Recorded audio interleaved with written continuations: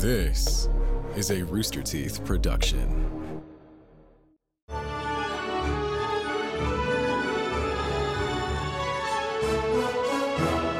Hello, everyone, and welcome to a brand new episode of Annual Pass. This is the podcast where we talk about all things theme parks. If it happens in a theme park, rides, shows, attractions, snacks, special events, anything like that, it happens here on Annual Pass. I am your host, Jack Patillo, and of course, I'm joined always by my beautiful, lovely, and talented co-host, BK and Jeff Ramsey. Hi, guys. Hi. Hello. Hi. How are you? I'm sad because Jeff. I know. We have Baby, come back. rearranged a little bit today because we have a special guest on today, Jeff.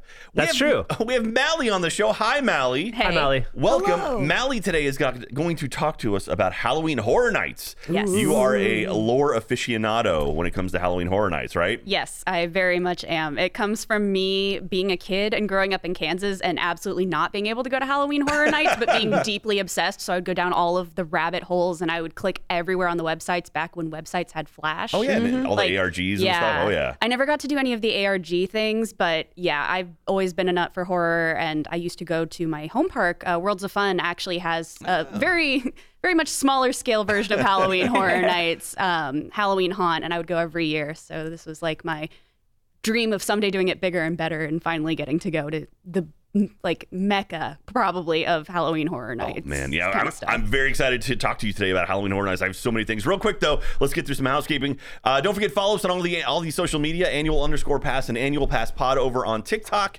And yeah, we got some stuff going up there pretty soon. We got some new stuff, not just like my news segments. We actually have some proper TikTok things, Jeff. There's an Epcot thing. It's super cute. It's me staring at an Epcot ball. I saw it. You saw it? Yeah. It looks cute. It looks adorable. good. It's going to be over on Annual Pass Pod on TikTok. And yeah, make sure to grab some stuff in the store. We have some new merchandise. We got our spooky merchandise coming soon.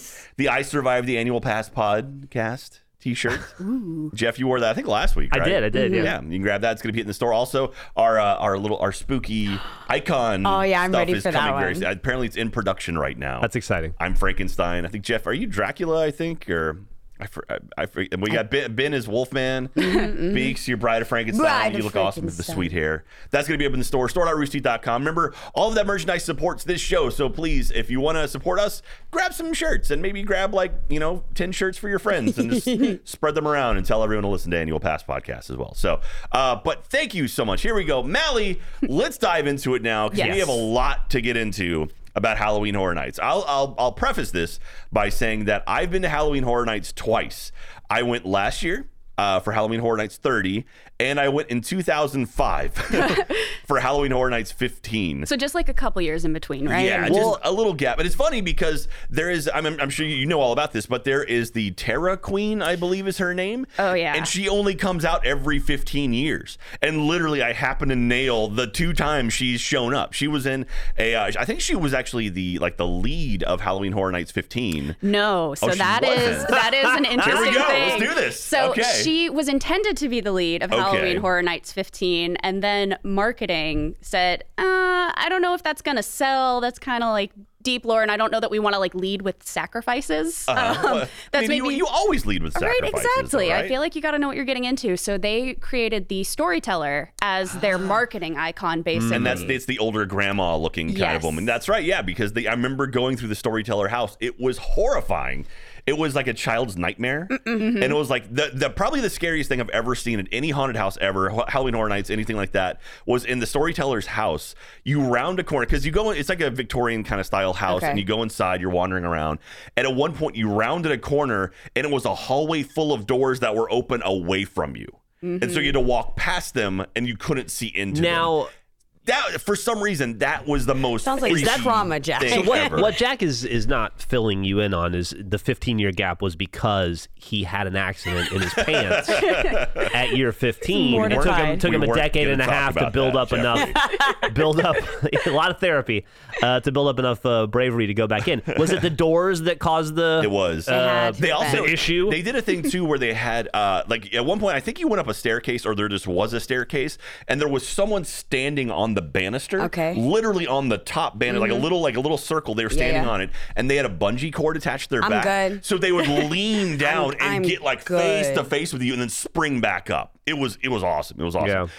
I just realized before we get super into this, we should mention that Halloween Horror Nights started last week, September 2nd. So we're actually recording this the day before Halloween Horror Nights opens in Florida. But it is now open and available if you want to go to Halloween Horror Nights. I imagine we're going to mostly talk about Universal Florida because they do it really big there. But I'm sure there's some spillover for Hollywood as well. And I think Japan might even have its own lore, but we'll ask you about that. So, Mally or Jeff, do you have a question? I do. Mally, you said, I believe you said you're from Kansas? Yeah.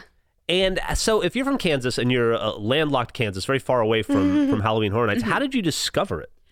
I think I actually grew up, I was in a military family, so I did spend some time in Key West, Florida. And so right before we moved to Kansas, our last thing was we went to Disney, but I guess it must have been around September because it was hurricane season. And I think we drove past some of the billboards when we were driving like up into Florida and then driving all the way up into Kansas. And I've always been like a huge horror geek. So for me, it was that thing that I was like 6 years old and there was no way my parents were ever going to take me. So I was like, I have access to the internet now. I'm going to look it up. And I just kind of kept up with it throughout the years. I see. Jeff, remember when you were 6 and had access to the internet too? I was trying to think about that one too. Carbon dating myself a little here. All right, so let's dive into it. Let's talk about the lore of Halloween Horror Nights. So for those of you who might not know, Halloween Horror Nights obviously has been going for 31 years in Orlando. Technically more than that, but because of COVID and stuff, it's 31 years they've celebrated it.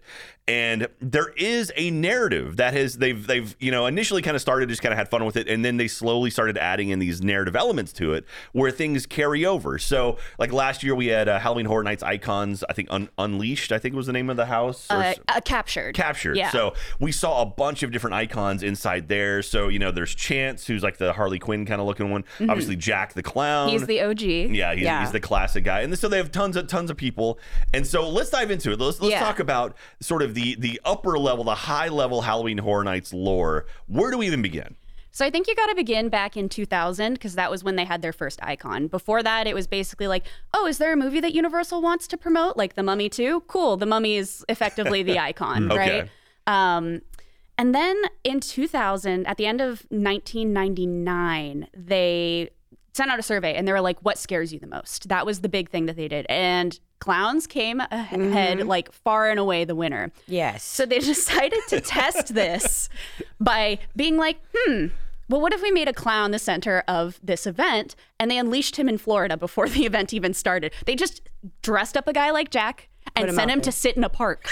Just a park, not even just a park. So not their theme park, just a normal park. Yes, where families and children. I'm trying to figure out where the parks are in Florida. That's what I'm trying to figure out. There's actually, I think, a picture of him feeding the ducks out of a pond somewhere on the internet. Ben, look that up. Find it. I might be wrong. It might just be him sitting on a bench, and there were ducks who happened to be there. But they were eating something though. Yeah. Oh, definitely. Ducks. And he tested so well with everybody, he literally broke into radio stations and interrupted broadcasts, which you cannot do now. But he was such a rousing success that they were like, oh, maybe like this is a thing we should continue to do for marketing. And so Jack is kind of where it all started. And it's interesting, especially because there was originally going to be another icon immediately after him, his brother Eddie. And the problem was 9/11 happened and they had to tone down the gore. And when your main guy is a chainsaw guy, that's just inherently super gory. Yeah. So Jack came back that year and Eddie is considered one of the lost icons. He and Cindy, who is the caretaker's daughter. Caretaker was the next icon that kind of came into being. Real creepy dude. Exhumed bodies, weird stuff with that. I'm not going to go too into detail on that. Like Gravedigger vibes? Exactly. Okay, got it. Like Bloodborne, got it. Yeah, very Bloodborne. And his daughter was supposed to be one of the icons as well, but there were a string of child abductions. That's gotta be so frustrating. Right? Like, all right, we're gonna do this horror-based thing. Let me play on your fears. Oh, sorry, world event. Horrible. Let's just change everything. We've got to figure this out. So she's also considered a lost icon, along with the Terror Queen, who was the icon until she wasn't the icon, and she got her little Terror Queen crown taken away. Oh no! She's just the Terra, princess. I don't know what do you? Yeah. When a queen, Jeff, when a queen loses their crown, what is that called? It's just back to Padme, right? Padme. That's true. That's true. So how many icons like are there like total, just to like bang it out? Because you said like a bunch, and so I'm like, I'm rapid firing. Oh no, please. Let's get through. We got tons of information to get through. We have Jack. We have the caretaker. We have Lady Luck. We have the storyteller. We have the director. We have the usher, and Chance.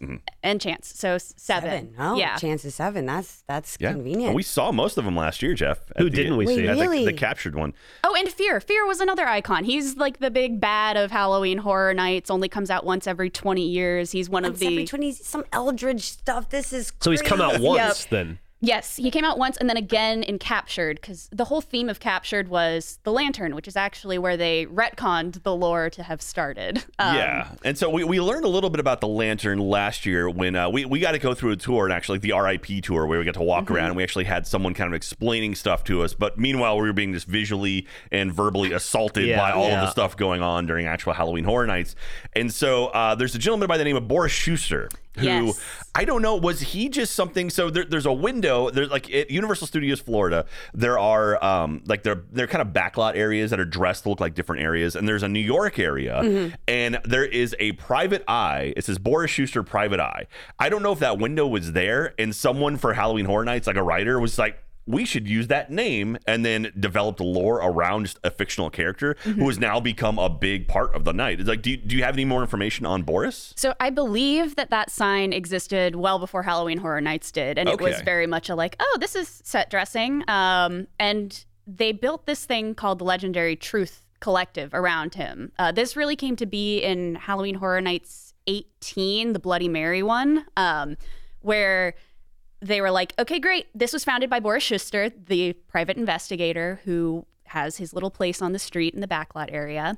And he wanted to get to the bottom of this. He was a private investigator, and he found all this supernatural nonsense. And he was like, okay, cool. This is now my career, which is exactly what I would do if I encountered some supernatural nonsense. Yeah. How do you get paid for that, though? Who pays? Well, it doesn't pay great. Yeah. That's part of I mean, I've seen Supernatural. He wrote dime novels right. about it, and that's how he ended up paying for it. And that's the house that you guys went through, the Legendary Truth case files. That's right. Year. Yeah. Which Legendary Truth, was it like... it was an acronym, right? CF. I forget what it was. Anyway, that was the one where so they have across from Boris Schuster. So if you're at Universal Studios Florida, if you see the Transformers ride, if you go to the right of the Transformers ride and kind of cut an immediate there's right, a weird little alley. Yeah, that little alley. Yeah, that I know. like the Blues Brothers will play kind of in that alley on the other end of it. That's where you see the sign. And not only that, across from Boris Schuster is the Kitty Cat Club, which is a big old like neon sign, and it has like flashing lights and stuff for the Case Files Unleashed, or Case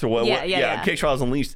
They actually recreated that sign inside the house, like a 1-to-1 replica of it. Cool. And we got to go into the Kitty Cat Club, which is pretty cool. And if I'm not mistaken, they're doing a whole house, because that was just one bit of a larger house. Right. They're recreating the whole Kitty Cat Club as a whole house this year, right? I don't know if it's the Kitty Cat Club, but there is a 1920s speakeasy filled with witches. Okay. So that is kind of like where I'm thinking it'll either be the Kitty Cat Club, or it will be something that probably Legendary Truth would investigate. Yeah, that sounds fun. That type of house sounds enjoyable. I think you're talking about the Spirits of the Coven house. Yes, Spirits of the Coven. Which is listed as a coven of beautiful flapper witches will lure you into their 1920s speakeasy. Sign me up. Yeah. Beautiful flapper witches. Reveal their haggish true form and turn your Scream Squad into a witch's brew. Ooh. That sounds fun. Also, to a list of all of Boris Schuster's novels. In that house that we saw last year was Terrors of the Tenement, Murder by Mannequins, Massacre at the Museum, Murder by Mossman, The Lustful Alibi, The Beast Unleashed, and Death by Dolly, I believe were all of them. There's a few others here listed, like Case of the Terrible Totems. Jeff, you would read all of those. I don't suppose those novels exist. Yeah, I would love. No, but I feel like I need to write them now. Yeah, I need right? like, please Someone hire should. me. Yeah. Someone should. Oh, man. So that's, I mean. Oh, so also, they just announced yesterday, which I went absolutely crazy for. They have a vinyl. Yes, I That saw is that. going to be the cases that Boris Schuster has gone into, and it will give a little bit more of that backstory and that lore. And the Midnight Syndicate is doing music, which they do a ton of music for Halloween Horror Nights in general. Yeah. And I'm really hoping somebody either transcribes them or they put it on Spotify, because I do not have a vinyl record player, but I'm seriously considering investing in one just to listen to that. Nice. So you guys mentioned earlier that they retconned this to have all started with a lantern. I don't remember that. Could you explain? Yeah, the whole lantern the genesis and of the this icon situation. If you want to get into that, how does that all tie into everything? So, like I said, in 20, it was 20 Years of Fear. And they basically said, the Legendary Truth got this weird package that had photos with a bunch of symbols. And when they put the symbols together in the right order and kind of built the whole picture, there was huge clap of thunder over the art and design building at the Universal Studios kind of backlot area, and a lantern lit up. So the idea was that the Legendary Truth Collective had accidentally unleashed Fear, who had been biding his time and kind of waiting. And so they kind of retconned things to be like, he was whispering in everybody's ears before he could fully materialize that 20 years later in Halloween Horror Nights 20. And basically every single one of the icons was retconned to be a herald of it. And they each represented a different faction of fear. So like Jack was chaos. I think the director was Spectacle. Ben, I think you probably need to look this up because I'm going to embarrass myself if I keep trying to guess. And the idea was they were building up this huge torrent of fear that he could then feast on and take over the theme park. So that was Halloween Horror Nights 20. And that lantern was the facade that you saw in Icons Captured. So that's kind of the premise of it. That's where it started 20 years later after the event started. So the idea was that house was like you going into the lantern? Exactly. Okay. Okay. That's kind of cool. BK, what would you be the herald of? The Herald of Mischief. Ooh. I would be the Herald of Ramus.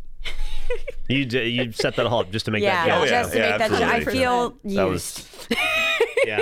I don't blame you. Well, that's funny. I mean, I could bring it into it because now I have a question. Yeah. Because there was a Ghostbusters house, and we've seen houses like that. There was a Beetlejuice house last year. So it's all canon in the Lantern universe. That's what I'm curious about. Like, how do they fit those sort of like one-off houses? Like even like this year they're doing the Weekend house, which.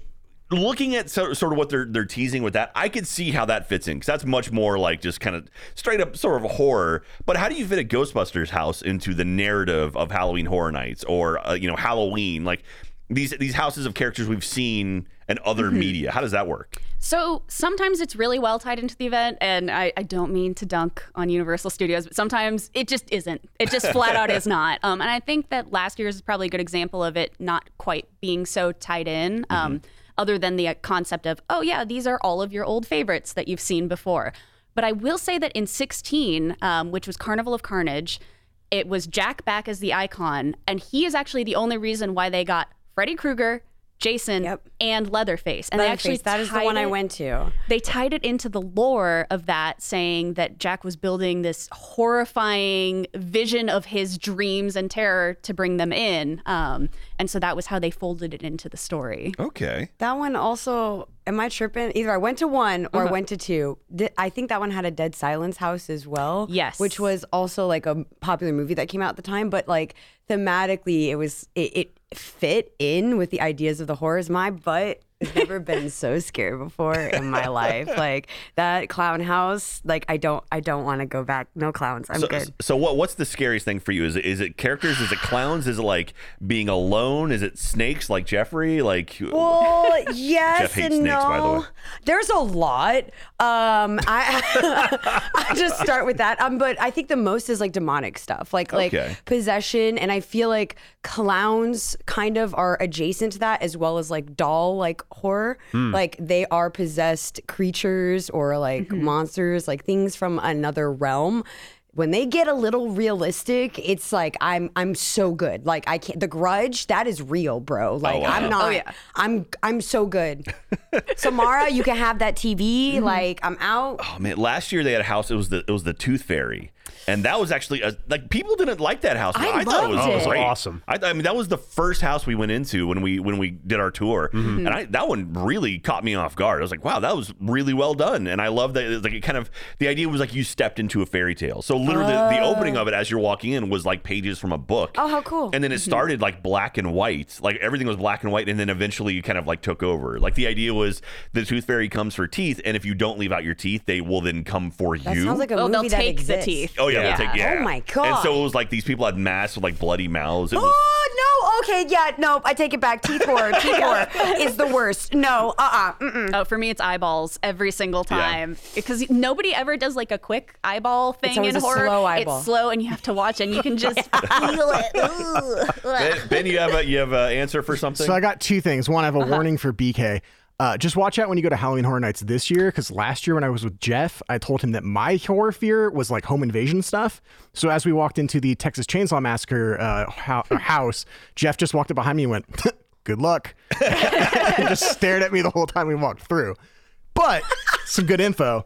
The 5 icons were the 5 heralds of fear. So Jack the Clown represents chaos, the caretaker, death, the director, sacrifice, the storyteller, legend, and the usher, vengeance. So those are the 5. So if those are the 5 main icons then.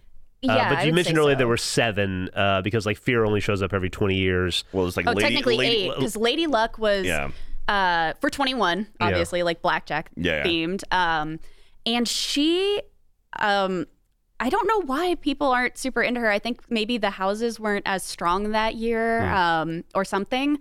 But the idea was she would give you your wish, but make it horrible. Monkey paw style. Okay. Exactly. So she was this like, normally when you first saw her, she's this gorgeous redhead in a green dress and she's tempting you into everything. And then she gets real ugly as soon as your situation turns ugly, basically. Just basically like that. My first marriage. And then Chance. So how come Chance wasn't part of that as well? Like when did she pop up? She did not. I think she was a sidekick in Carnival of Carnage, if I'm remembering correctly. Ben is nodding his head. So yeah, she was a sidekick in Carnival of Carnage because there was a stage show where Jack did a murder on a few people. I'll put it that way. Do some murders. You know? Yeah. And she was the sort of Harley Quinn manic energy support cast, and she ended up being an icon much later. I don't remember which year it was, but it was after 20 for sure. So does it then basically just go like on a 5-year cycle where like do you get Jack every 5 years as the main icon, or like how do they determine even this year there's not really an icon this year as far as I can tell. It's kind of just a like it's Halloween Horror Nights is the marketing kind of point, because for a while the icons really were a marketing thing, and I think that's also why I'm so interested in it, because that's what I do for my day job. I do marketing stuff. Jack's back. That was what you always say. Jack's back. Yeah. And I think it really depends on the strength of their IP houses versus the strength of their original houses. Okay. If they get a ton of really, really strong IPs, they're probably not going to lean too hard into the icons because they want, like, I mean, The Weeknd is huge, right? Yeah. But I do think that for the big anniversary years, that's when you really tend to see those icons come back through. Yeah. 31 isn't exactly the biggest, like, well, we're going to go nuts. I mean, 31 Days of Halloween, and that's kind of that's the theme behind it. That's why all the scare zones are very traditional, like witches and pumpkins and trick-or-treating. Yeah. Thank you, everyone, for listening to Annual Pass. And we're going to take 1 second to tell you a little bit about our sponsor today, which I'm a big fan of. It's 30 Morbid Minutes, and another awesome podcast from Rooster Teeth. Do you ever find yourself awake in the middle of the night, reading real-life stories that make your skin crawl, the creepy history behind Victorian nursery rhymes, or tales of sleep paralysis demons? That's horrifying. Perhaps you've seen the haunting images of corpses on Mount Everest, read the last meal request of death row prisoners, or experimented with seances on spirit boards. If you've ever wondered, hey, what the heck exactly is necro-cannibalism? I'm wondering that now. Then 30 Morbid Minutes is the new podcast for you. Hosted by Elise Willems and Jessica Vasami, each episode investigates a new topic ranging from the macabre to morbid to downright creepy. Sourced straight from history and the headlines of today. Give it a listen. It's a little bit more intense, so maybe if you got younger listeners, maybe I don't know about that one. Maybe give it a listen first and then let them listen to it. But it is absolutely fantastic. You can subscribe right now on Spotify, Apple Podcast, or wherever you listen to podcasts. New episodes every Tuesday and Mondays for RT First members as well. So give it a listen. Tell them we sent you their way, and enjoy 30 Morbid Minutes. Now, back to the show. All right, so we've mentioned the icons already, and like we know, I mean, everyone knows Jack. Everyone loves clowns, and so we have the main icons, then we have the lost icons, like you said, like the Terror Queen was a lost icon. Eddie. Yeah. So let's go through kind of just like one at a time, kind of like top level on all the different icons. Obviously, we know Jack because we saw him last year, but like I'm curious about like the director and the usher and all those guys. Yeah, so first it was Jack, and then the following year it was maybe going to be Eddie, King of Chainsaws, Jack's brother. 9/11 happened, bad news, bad vibes. So then I believe right around that time they moved into Islands of Adventure. And that was when the Caretaker first appeared. And the Caretaker, gravedigger, really creepy dude with long white hair and a big old top hat. And he, the theory was that his house had kind of burned down and his daughter had escaped. So she was going to be the icon for the next year. Only Cindy Kane, poor Cindy Kane, she's actually been lost twice. She was supposed to be icon in 2 separate events. Yes. But, things happened in the real world that made it impossible. So I believe that year they didn't really have an icon. I might be wrong on that. And then in the following years, they were still in Islands of Adventure. And then we had the director, who's Paolo Ravinsky is his real name. And his whole thing was he filmed snuff films.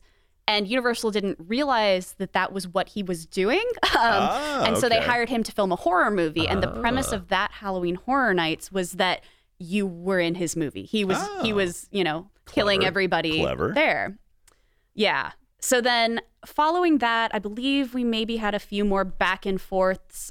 We had the storyteller, though, who the premise was every single house that was in the park was a story that she was telling to people, and kind of an experience that somebody had being read a story by her. And, she looks like this nice old lady.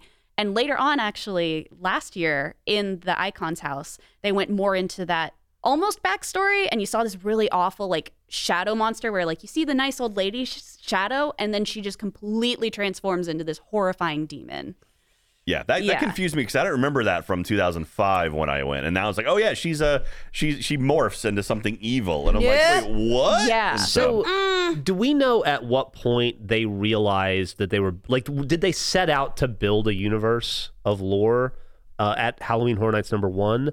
Or did they realize they had kind of caught fire and people were starting to, I guess, like get attached to the characters and want more? And so they then started to retcon and sort of build this out because of audience demand? Or was this a grand plan from day one? Do you know? Definitely not a grand plan from day one. I don't think anything about Halloween Horror Nights for the first one was a grand plan. I think it was more of an experiment to kind of see how people responded. Yeah. And it's interesting.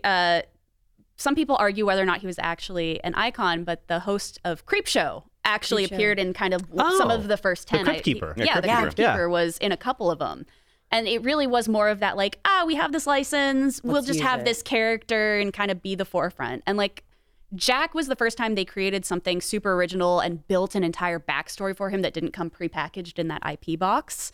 And I think that that's really where it started.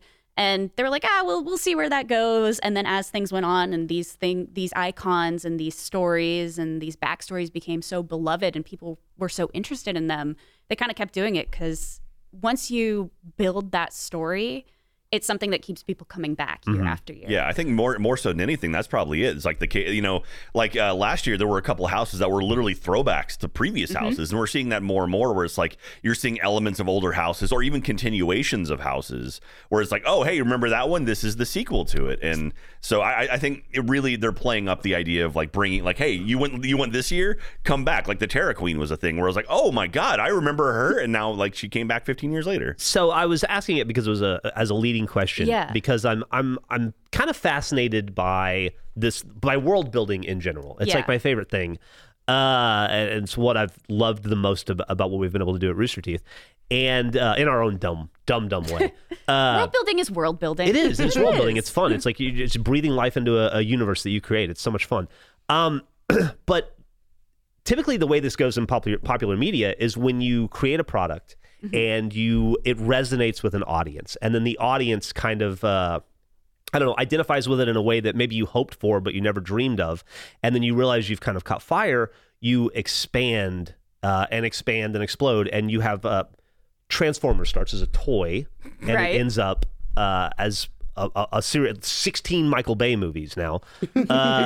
So have the horror icons ever broken out of Halloween horror and appeared in other pop culture? Like, is there a plan to make a Jack movie, or do they have cameos in other Universal films or properties? It just feels like they've got this clearly very passionate audience who consumes as much of Halloween horror as they can and looks forward to this event every year and plays the ARGs, and like there's like a real fandom to this thing, and Universal is not one to not take advantage of fandom.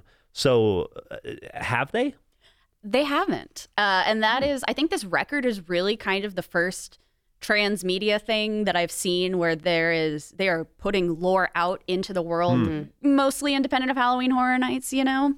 I would die of joy if they had a Boris Schuster movie. I feel like that could be a franchise and a half. I take a series 100%. Right? Yeah. Like each episode, anthology series, do it up. Every episode's a different icon, but there's a low-key overarching thing to the final episode. Breaks the fourth wall, and it's a story about being in Halloween Horror Nights, and it's real. There you go. Well, I mean, HBO Max, get on that. Get on it. Let's make it happen. Yes. Freddy's Nightmares was an anthology-style show that barely had Freddy in it, and he was just a framing device, and the storyteller is such a natural fit. Yeah, I think Friday the 13th, the series was kind of similar, right? Yeah, it was a haunted antique shop. Yeah. And it was like people bought these antiques and then they messed up their lives in some ways. It's like needful things. It's like, open up a shop, have little stories. Yeah, it just seems like it's rife for an animated series similar to like the Animatrix. Animatrix. Oh, another anthology series. Yeah, exactly. And I'm just surprised that they have 31 years of world building and like intense fandom. Yeah. I mean, like the backstory for Jack alone is easily a movie. I mean, our friends over at Yesterworld, they actually made like a really long documentary all about Jack and like his sort of forming and everything. If you're on YouTube, check it out. It's fantastic. But yeah, I mean, I love, because like when I went in 2005, it was definitely like, hey, we have haunted houses, we have some scare zone, but there wasn't really, it didn't like feel like it was all tied together. Like you'd kind of like wait in line and they have movies showing, kind of spook you out and stuff like that. But now you go and they transform the park. It's like you step into that park after they Halloween Horror Nights begins. It's a whole different world. And that to me was probably the most fascinating thing. Because like, just looking like Mel's Drive-In is now Mel's Die-In. It's like, that's so great. And like the noise and like the fog, and it's just, the way they do it is spectacular. It's also awesome to watch the transition. If you're in the park when it goes from daytime to nighttime and you watch it unveil. Yeah, it's really fascinating. Yeah, it's all the lights slowly kick on, the fires start going. And then all the scare actors come out. It's so impressive how they pull that off, and the logistics that go into it. Because the amount of scare actors and people working in the houses that they must have that are only there for that specific thing is incredible. Yep. And you got to think too, and like Universal's not the only group that's doing this now. I mean, like SeaWorld has a thing. Even like Disney has Not So Scary, but still, it's like they have additional stuff going on, and so. How many people live in Florida that work in these parks? Yeah. Right? It must be what it would be like to be in a real horror movie story, right? Like you go to the theme park, you have a wonderful day, you're eating your churros and riding all your rides, and the sun sets, and then there's smoke everywhere, and suddenly there's aliens poking you with guns and chainsaw dudes running around. It's so cool. I love this stuff. I mean, I love theme parks in general, but the idea of transforming a theme park into something you're not used to is such a cool idea, and they've really embraced that. And yeah, I'm excited. I love the idea. Well, I mean, when I went in 2005, they had it at both parks. So literally, they had probably the creepiest scare zone I've ever seen, because at Islands of Adventure, so now it's mostly focused on the studios. Like they sort of have like a template they just sort of use every year. This year's a little different because they moved the house behind Men in Black over to Fast and Furious. Okay. Because they thought they weren't going to be able to use it. That's all. I'm sure we can talk more about that. Yeah. But when I went, it was at Islands of Adventure. And at one point, there was a scare zone in the comics area. And so like the real fun kind of kiddie comics area, they filled the whole thing with fog and smoke, and then had like these lasers that was like kind of like a laser wave, maybe about like 10 feet up in the air. So it made these like clouds of like green and red. And then they had scare actors wearing black and white costumes that had like long arms, and they were on some of them were on stilts. Yep. And they would hide in the fog and just appear in front of you. And it was the most terrifying thing ever. I want to be the one that's doing the scaring. I want to be that person. But I always wanted to as a kid. There were like tons of auditions and stuff like that, and they do it every year because I lived in Florida for a while. And I was always so scared because like everyone does it and it's not easy. Yeah. And I was like, well, how do you train for that? Is there a process? Like, is there a school to be a scarer? You have to like, contort your face. That's in what I'm certain saying. ways. Like, because I'm not good. That would scare the life out of me. It's funny. My like millionaire win the lottery dream is to open up a Haunt Myself someday. So I'm really fascinated by the mechanics of it too. And for a lot of people, they actually do scream training. Like they there are people who will take voice lessons with metal singers to like be able to scream and properly. Your vocal cords. Exactly. And then there are actually some people who will spend all year conditioning for the season so they can like freak out and like throw their head back and stuff like that. It's wild. I'm not worthy. Now, Jack talked about the scariest scare zone he's experienced. Has there, to your knowledge, ever been a haunted house or a scare zone that went too far, where they were like, okay, we're not going to bring that back anymore? Like we crossed the line, or not even crossed the line, just people were too scared by this thing, so we can't. We just have to leave it. Real quick, before we dive into that, we should explain. So there's haunted houses, which are the ones you go wait in line for, and you go through a house. So it's like a contained scare area.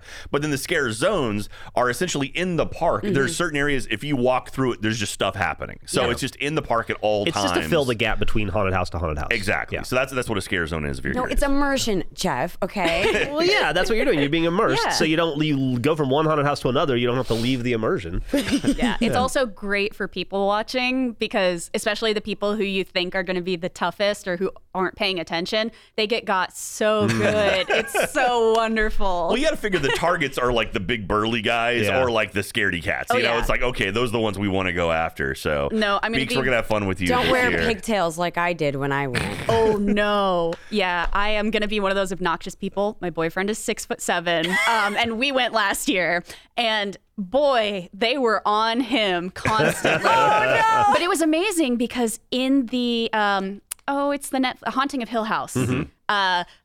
He was not expecting the tall man ghost because nothing's ever taller than a dude who's 6'7". And so one of them looms out and kind of like takes its claw and almost boops him on the nose. That man almost bent over in half, and I have never, he's not a flexible guy. So it was fantastic. But to your question, Jeff, I don't think anything has been necessarily like, oh, we can't bring that back, other than in the comics area, there was a year where they had Maximum Carnage, where Carnage, the supervillain from the Marvel Comics, took over. Awesome. And there were reports. It's all very much myth and legend at this point because nobody has any pictures of like beheaded superheroes and like iconics. Marvel was not happy, to say the least, and this was even pre-Disney. So that one will never be coming back ever. I was gonna say it's funny because like I want to bring up my favorite house, and then we can talk about that for you. But my favorite house I've ever been on was during that year in 2005. They had a biker bar. It was the coolest thing ever. It was like so it was dressed up to look like a bar from outside. So you were waiting in line like to go into this bar, and they had this one prop out front. It was like this guy over a barrel, and he was just vomiting as the barrel. And he'd be like, oh, and just like throw up into it, and it was keep doing that over and over and over again.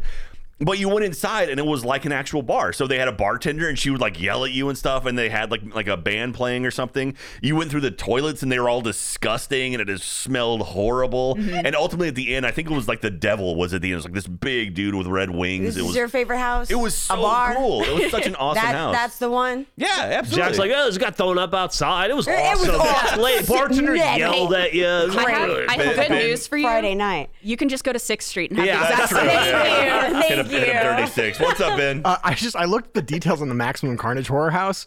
Just for details, villains such as Zorn, Scream, and Mephisto appeared throughout the house attempting to slaughter guests. Mephisto. Yeah. The Punisher, formerly an extremist vigilante waging a one-man war on criminals, wields a flamethrower at the exit. Infected with Albert Kane's darkness, he joins the Caretaker and Carnage to burn as many people alive as he can. One room featured mini laser pointers pointed at guests, representing the supervillains, using them as target practice. Yeah. After the event ended, Marvel got angry with Universal, saying that if kids came to the event and saw all of their favorite superheroes dead, they would stop buying Marvel comics because they would think that the superheroes were dead for real. What year was that? That is true. Because of this, Universal has never had a Marvel-themed house or scare zone again. Yep. What year was that? Can you tell? It looks like it was 2002.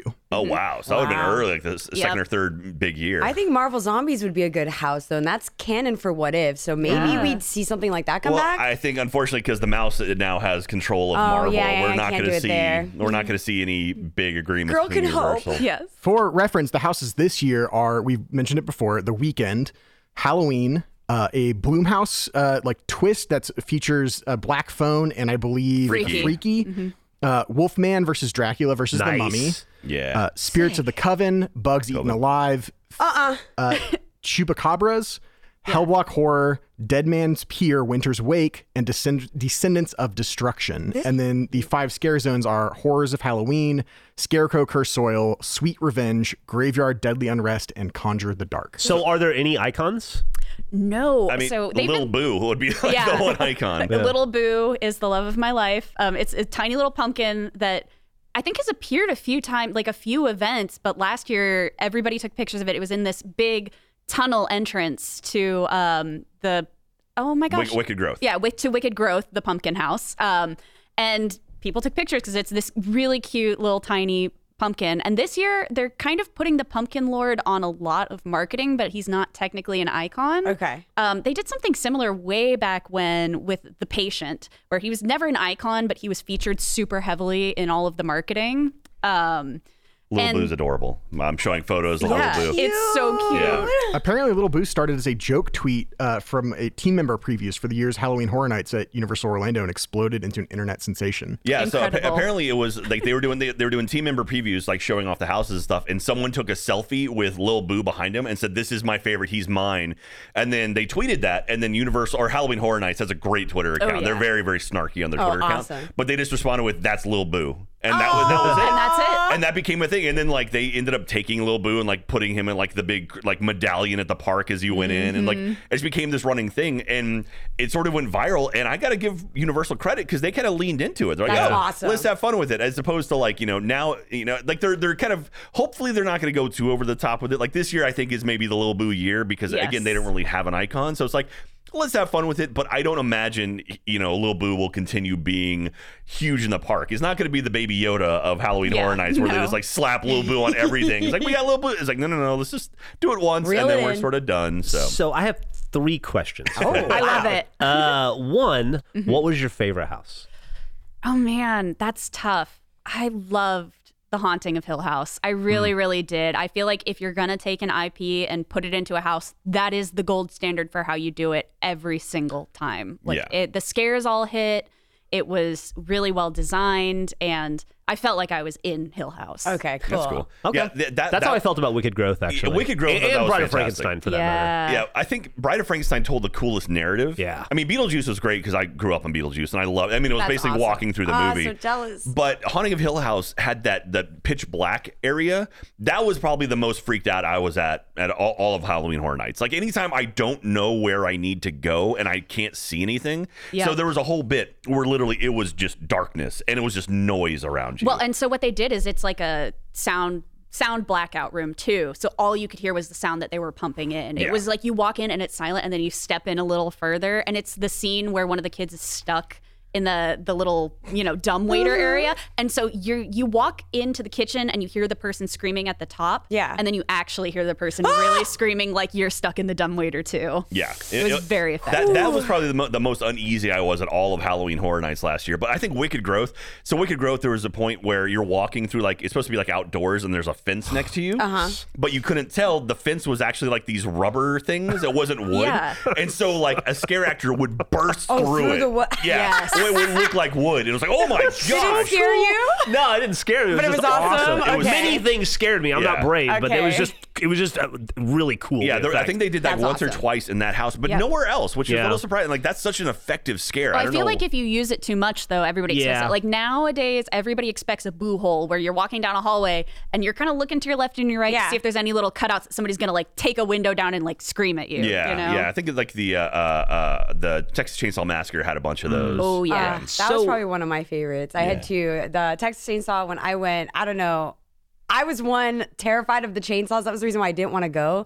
Were you familiar with the movie at Yes, that point? Okay. I was big, and then that was the year where they had all of the movies. So I was really excited because I knew everybody there. Like I knew Freddy, I knew Leatherface, but not to mention the scare zones of people walking around with chainsaws. Like I thought I'd be desensitized. They go in and they do like the scene at the end with the sheets. I think it was more based off of the remake than the original, but that's a really iconic scene in the remake. And there were like 4 big broly guys looking like Leatherface.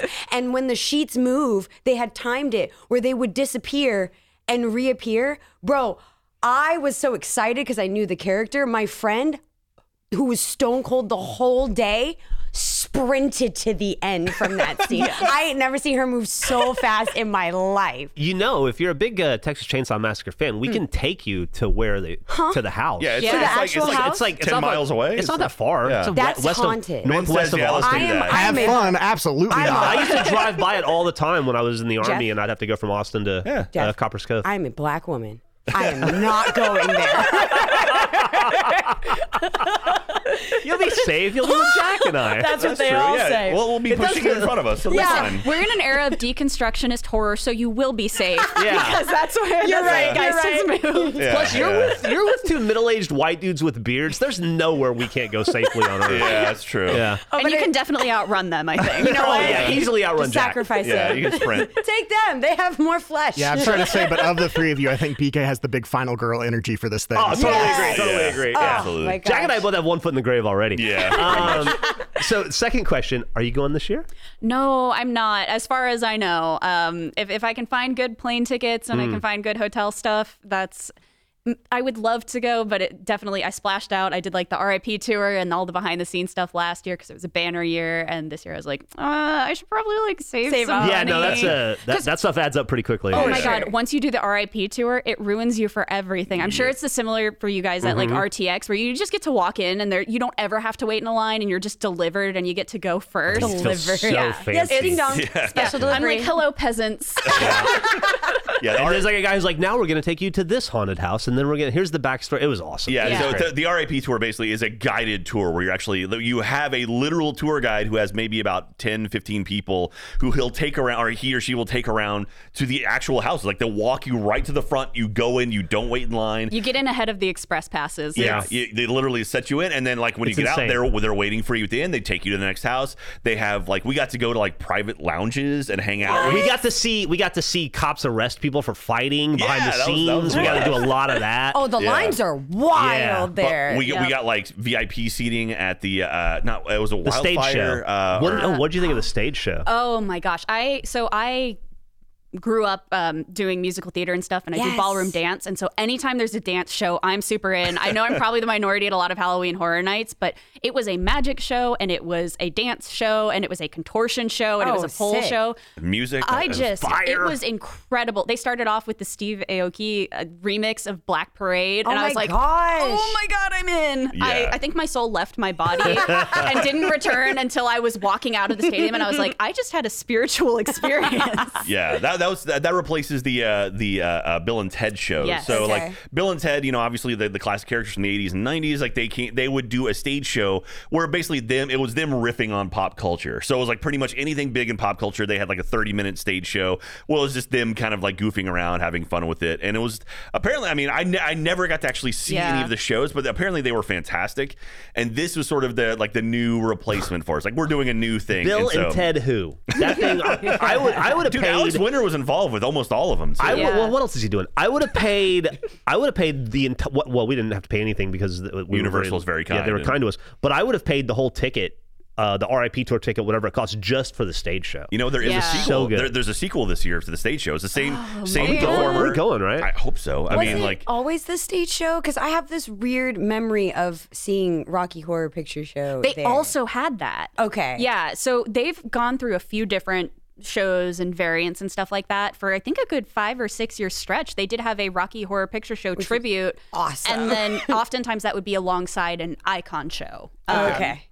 So Jack definitely had a big Icon show. Okay. So last year's show, the name of it is Halloween Nightmare Fuel. Nightmare. Yeah. This year it's Halloween Nightmare Fuel Wildfire. Oh, God. And just that's the great. description is the show that sparked a firestorm last year is ablaze with a new nightmare. The pyro and aerial performers are back to reignite your fears. I want to go just to see you see it. Yeah. Yeah, it's so cool. You're gonna be like just melting in your seat. Oh my God. Like it's one of those things where they say that they're like the show is overwhelming, and the fact that you don't know where to look. There's just Okay. so It's much kinda like stuff happening. Like you can watch like the two guys in the background are having a whole story that you will miss if you're looking at the woman next to you who's like bent into a pretzel. It's like it's very much like watching Cirque du Soleil, where you realize I had to see it 3 or 4 times because I missed so much. My third question was, so what's going on in the other Universal Studios? Are they replicating this? Do they have their own flavor? Do they have their own distinct and unique haunted houses and scare zones? Yeah, because Hollywood does it. I know that for sure. Apparently Japan does it as well. So Hollywood is definitely more steeped in the IP tradition, I would say. They lean more, they have way fewer houses, so they typically have fewer originals. And they don't really do the Icon stuff, which I think is a missed opportunity.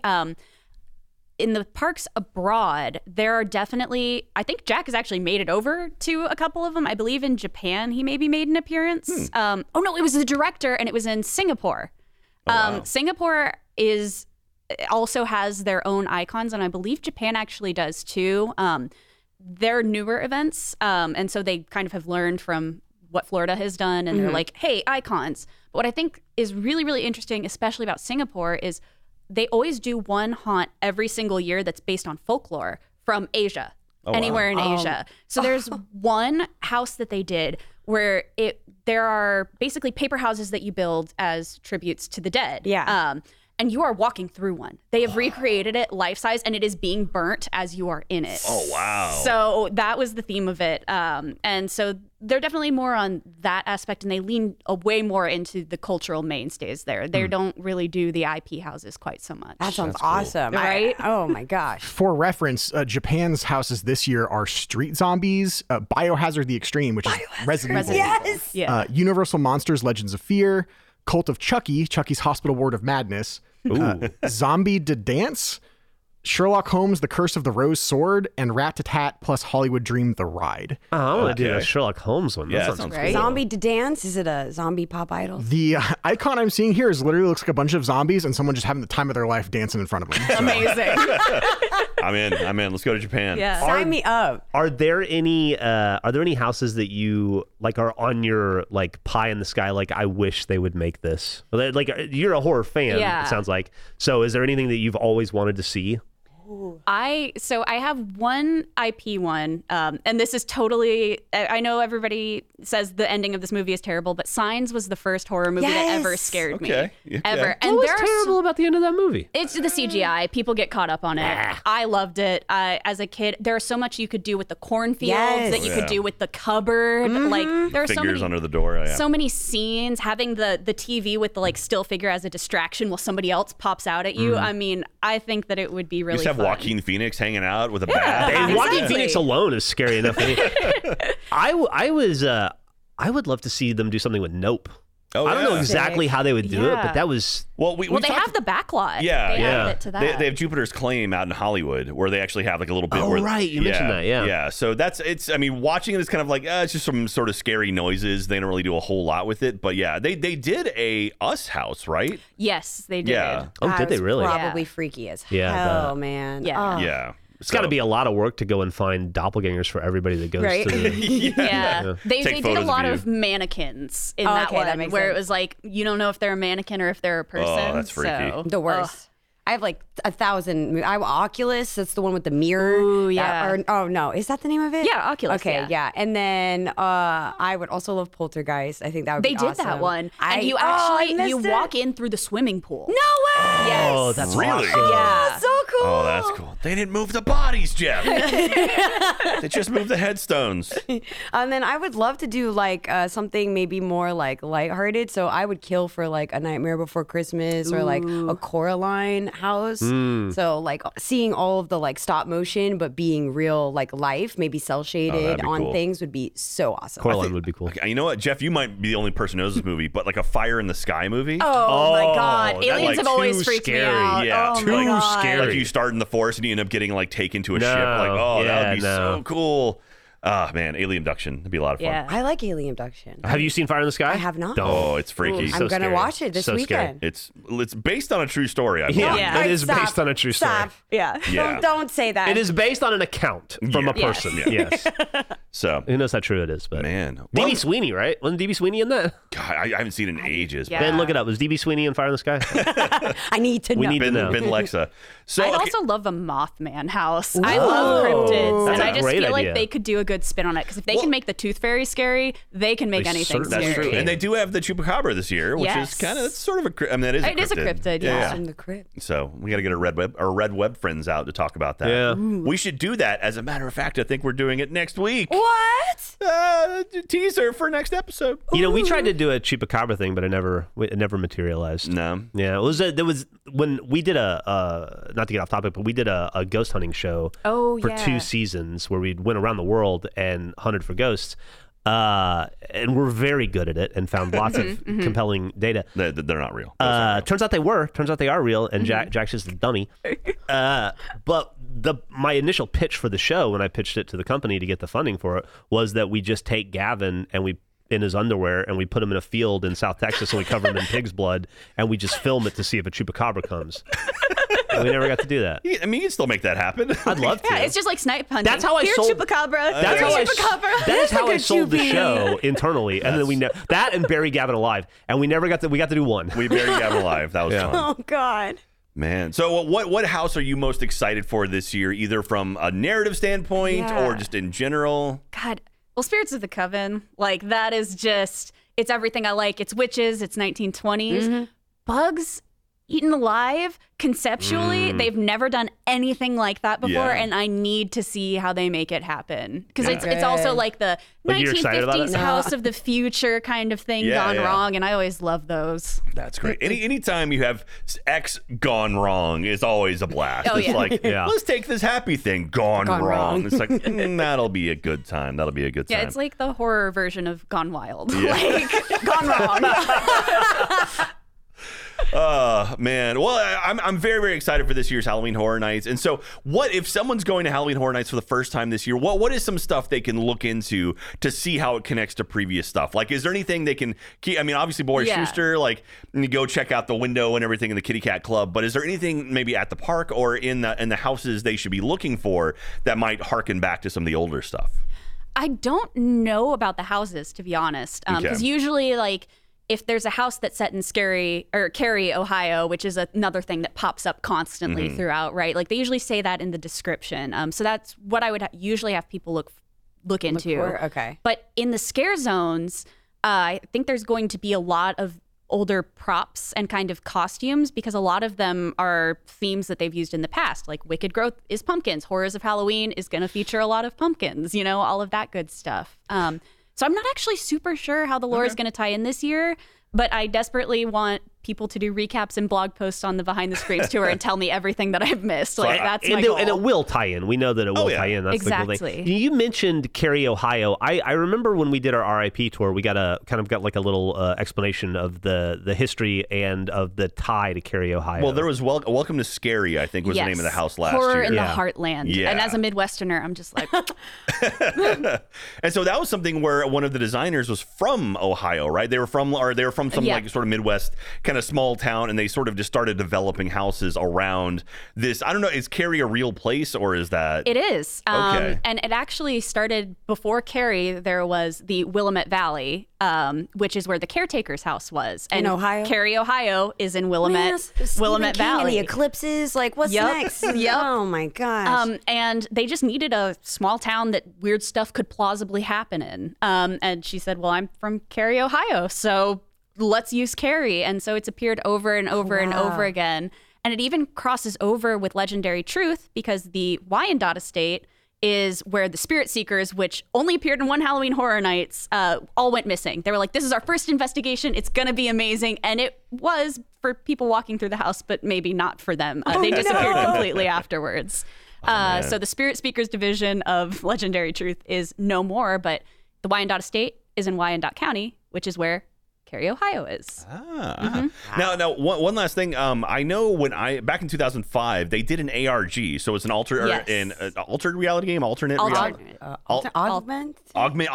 reality game. I think it's alternate. Is it? Alternate reality game is the first thing that pops up. Yeah. Alternate reality game. So basically, it's like they did stuff on the website, and they did stuff. They just told a story. It was like a game where if you were paying attention, if you went to the website, clicked on certain things, it would take you to new areas. Okay. And the way it worked was, I mean, the way it worked sort of. was there was all this hidden stuff, and if you followed the clues, it would lead to something. And then what they did for 2005 was they actually had a location to go to at a certain time. And what happened when people went there was they basically took these people and they gave them robes, and they got to be part of the opening of Halloween Horror Nights. Awesome. So they had like people dressed up like monks, and all of those people were the people who completed the ARG, which is such an awesome way to do it. I don't know what else happened to them, but I think nobody does. They were never seen again. Actually, the Terror Queen needed, her sacrifice. Yeah. So, but I mean, like stuff like that I feel like they've been doing stuff like that. Have you been a part of any of that, or have you followed any of that stuff? No, because a lot of what happens in the ARGs, like I clicked through the websites, I would look at the forums, but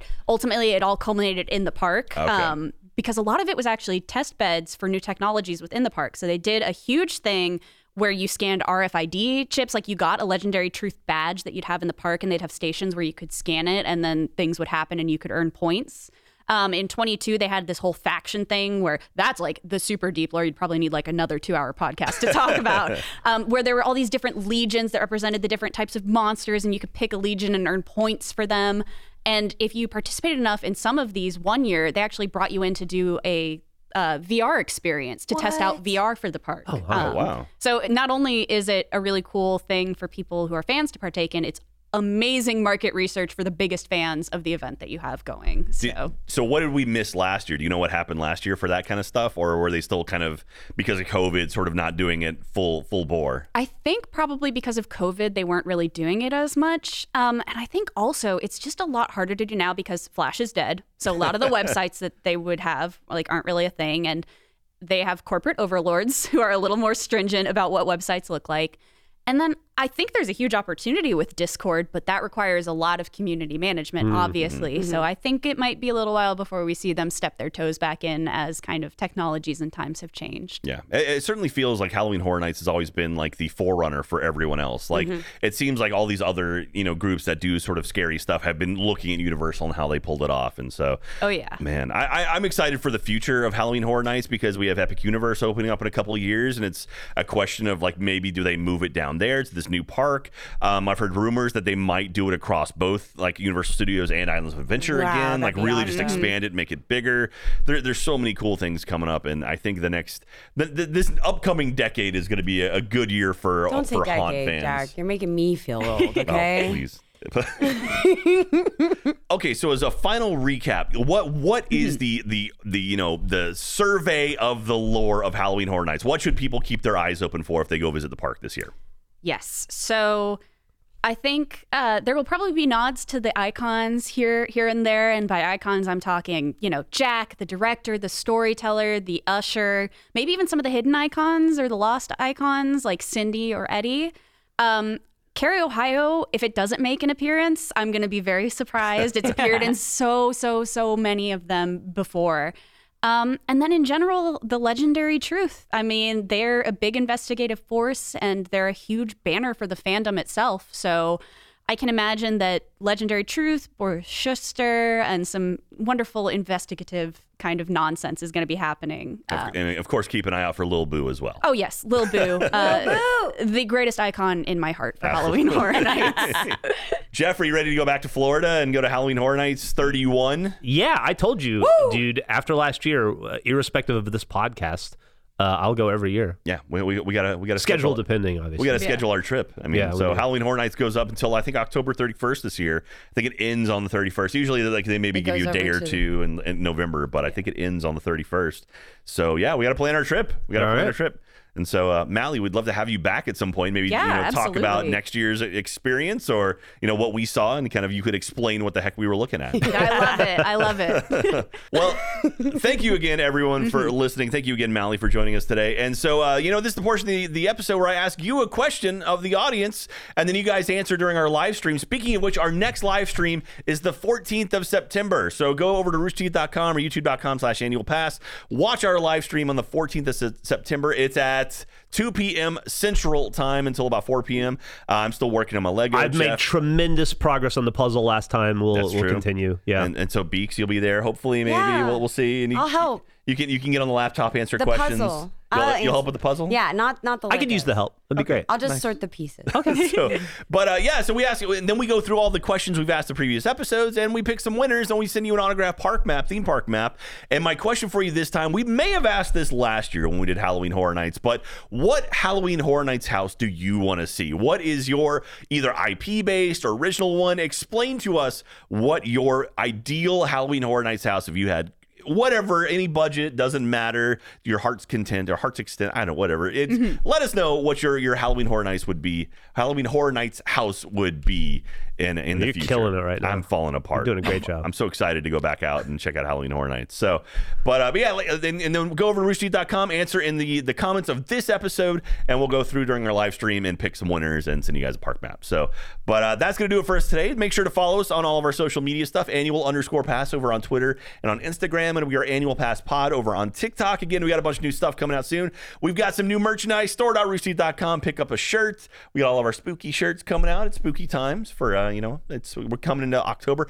They have Christmas stuff at Costco right now. What? Already. Yeah. Or they have Christmas trees at Costco right now. It is September. Yeah, it's a nightmare. It's a nightmare. We're not getting into Christmas stuff for a while, but we're gonna focus on the spooky for the next couple months. Mally, do you have any social media or anything you'd like to promote on your way out?